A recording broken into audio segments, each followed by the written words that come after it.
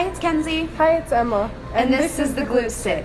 The Glue Stick is a student-created podcast that aims to create community ties with small businesses and influential members of the Jackson community.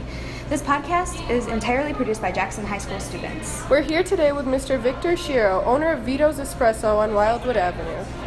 So how are you today? I'm really good. How are you ladies? Good. So I guess our first question is how did you get started in business? Good question. So I was working in another field for 25 or 30 years. My wife and I were traveling evangelists, and we were working at a camp this particular 5-6 year period, and at the camp they wanted to start an espresso shop. And I didn't know anything about coffee or espresso except it was better in a French press. And I went and I learned how to pull shots, and I learned what an espresso machine was and how to use it, and I ran the shop and I enjoyed it, and I thought one day I'd really like to do this out in the world instead of in a camp setting, and that happened in 2016. So what made you come to Jackson, deciding here? That's another good question. So we looked at 3 locations in the United States. We looked at Champaign, Illinois, Cheyenne, Wyoming, and Jackson. Champaign because I have a son and his wife and 2 grandkids there. Jackson, I have a son and his wife and 1.5 grandkids here. And then Cheyenne, I just love it. We lived there for 2 years and it was way too short. And we do have another son out west. So we looked at all of those places, and the other 2 places both had third wave coffee shops already. And we thought the competition might be too stiff for a couple of noobs. So we came here where there is no third wave coffee. So have you had any hardships since you've opened, or like throughout the process of opening? I think it's safe to say yes. If I call it hardships, it sounds like I'm a drama queen. But the difficulties, I think, when I was, my sister's a bookkeeper. She lives out in New Jersey, and we had talked years ago about me opening a business, and I said, yeah, I think I can do it for $20,000 because I have some of the equipment. And she says, oh, you think you can do it for 20? Get 40. And I'm like, oh, yeah, okay, fine, whatever. And now that I was into it at that point, when this revelation came, I was in the middle of opening, and I'm looking back, and I'm like, dang, she was right, because I'm burning through the money. When you open, you bleed money. It's hard to make a profit at first. Yeah, you have to wait. Oh, yeah. Yeah, what's profit? What's a paycheck? We're doing okay, but I would say money was definitely one of the hardships. Timing. Yeah, because you've got to, just like with the health department, you've got to wait and wait and wait, and you've got to get one thing in place before another happens, and sometimes you got to wait for that one thing, and yeah, so timing and money. So going back to what you were saying about competitions in the other locations, have you had that with like Starbucks, Tim Hortons, Big B, Jackson Coffee? Yes and no. I said that we didn't have any third wave coffee companies in the area, so technically we don't have competition, but there's still coffee shops. So where does the competition come from? So basically, it's educating people on who is, on what they're drinking, and why you want this instead of what those guys provide, and what, not that mine is better or worse, or theirs is better or worse. It's different. It's more unique, in a way. I mean, you can get third wave coffee anywhere as long as there's a coffee shop that provides third wave coffee. And Jackson now has one. So, what is third wave coffee is your next question, right? Yep. See, I knew it. I was like, good night. So third wave coffee, if you think about first wave coffee as coffee is just a commodity. It's coming over on whatever ship, from wherever it came from, in whatever state it is, whole bean, roasted, green, ground, not ground, who roasted it, who grew it, where it came from exactly, we don't know. We just, here's coffee, we consume it. Second wave, companies like Starbucks, Big B, company called Gloria Jeans was big a while back. My dad's from Pakistan, and the Gloria Jeans is their big... Is over in Pakistan. Yeah. Interesting. Yeah, so all of those coffee companies would be second wave, which they're just bringing specialty coffee, gourmet coffee, and now you know the country it comes from, probably not the region, probably not the farm, don't know or care who roasted it necessarily, but you can get a specialized drink. Third wave, you know where the coffee came from, the region, you might even know who the farmer was, you know who your roaster is. I can tell you when my coffee was roasted and by whom. Not just the company, but I can give the guy's name. And I can go visit him if I want to, because he's only over in Bay City. And he can tell me all about the farmer, if I wanted to know about the farmer. And now you come here and I will prepare your coffee and have a chat with you about it over coffee. Think of it as the difference between craft beer and Budweiser.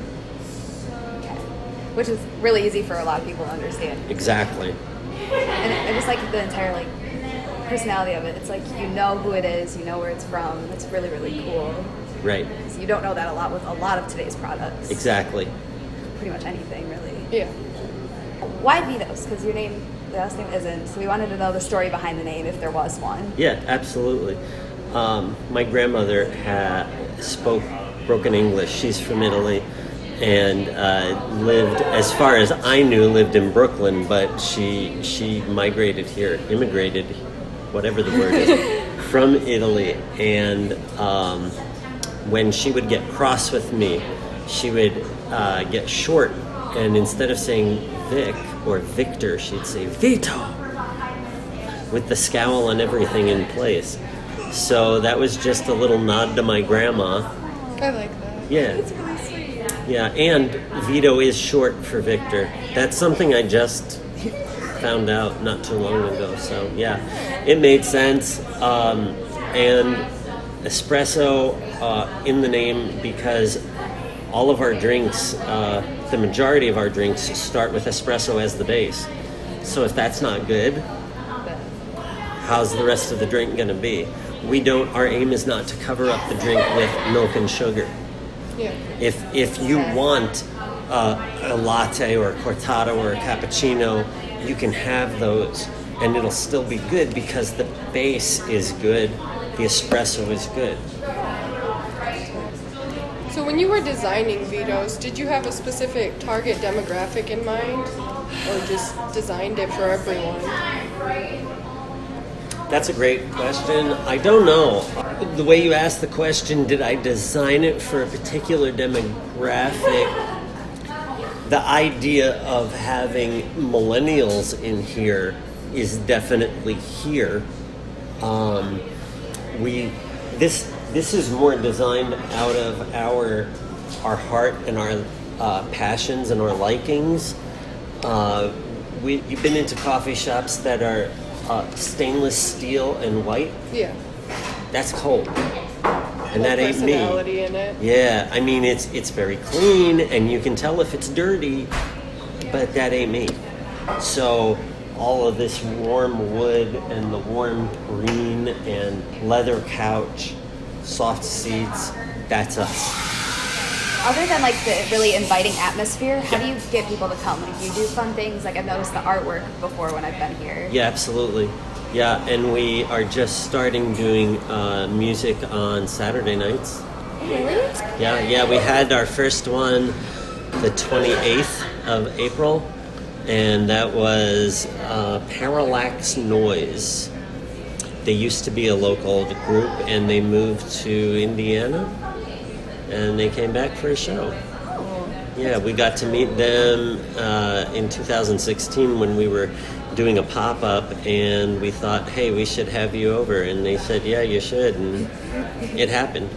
So we're looking to do that on a monthly basis, but we're looking for established groups and maybe groups from out of the area. So like new interests, drawing more people. Exactly. Yeah. That's really so. Since this is from like a class, we were wondering, what courses did you enjoy in school, and have any of them helped you with this at all? I didn't enjoy nearly enough courses in school. Yeah, we can all relate. Yeah, I didn't enjoy school at all. Subsequent to my graduating, I found out, I had to be in the, I had to be about 23 when I found out that I had ADD. And I was never diagnosed because back in the 70s and 80s, what's ADD? You know, then nobody knew, nobody diagnosed it. I didn't apply myself. And if I would have just, Victor, if you would just apply yourself, you would do so well. And I'm like, what do you mean, Ma? What? And so knowing that I was ADD after the fact of school really gave me a freedom in that, that's what's going on. And then I could start addressing it from then on, and then address it with my children because they had it too. So, you know, it was good at that point. But no, I didn't care for school at all. I really enjoyed, so after I got out of high school, I took courses at Lansing Community College, as a matter of fact, in sound reinforcement. I ate that up. I loved it so much. I would get 4 points. And that's something I hadn't experienced up to that point. I didn't know what a 4-point was. But as soon as you gave me something that interested me so deeply as sound reinforcement, I was like, yeah, I can do this.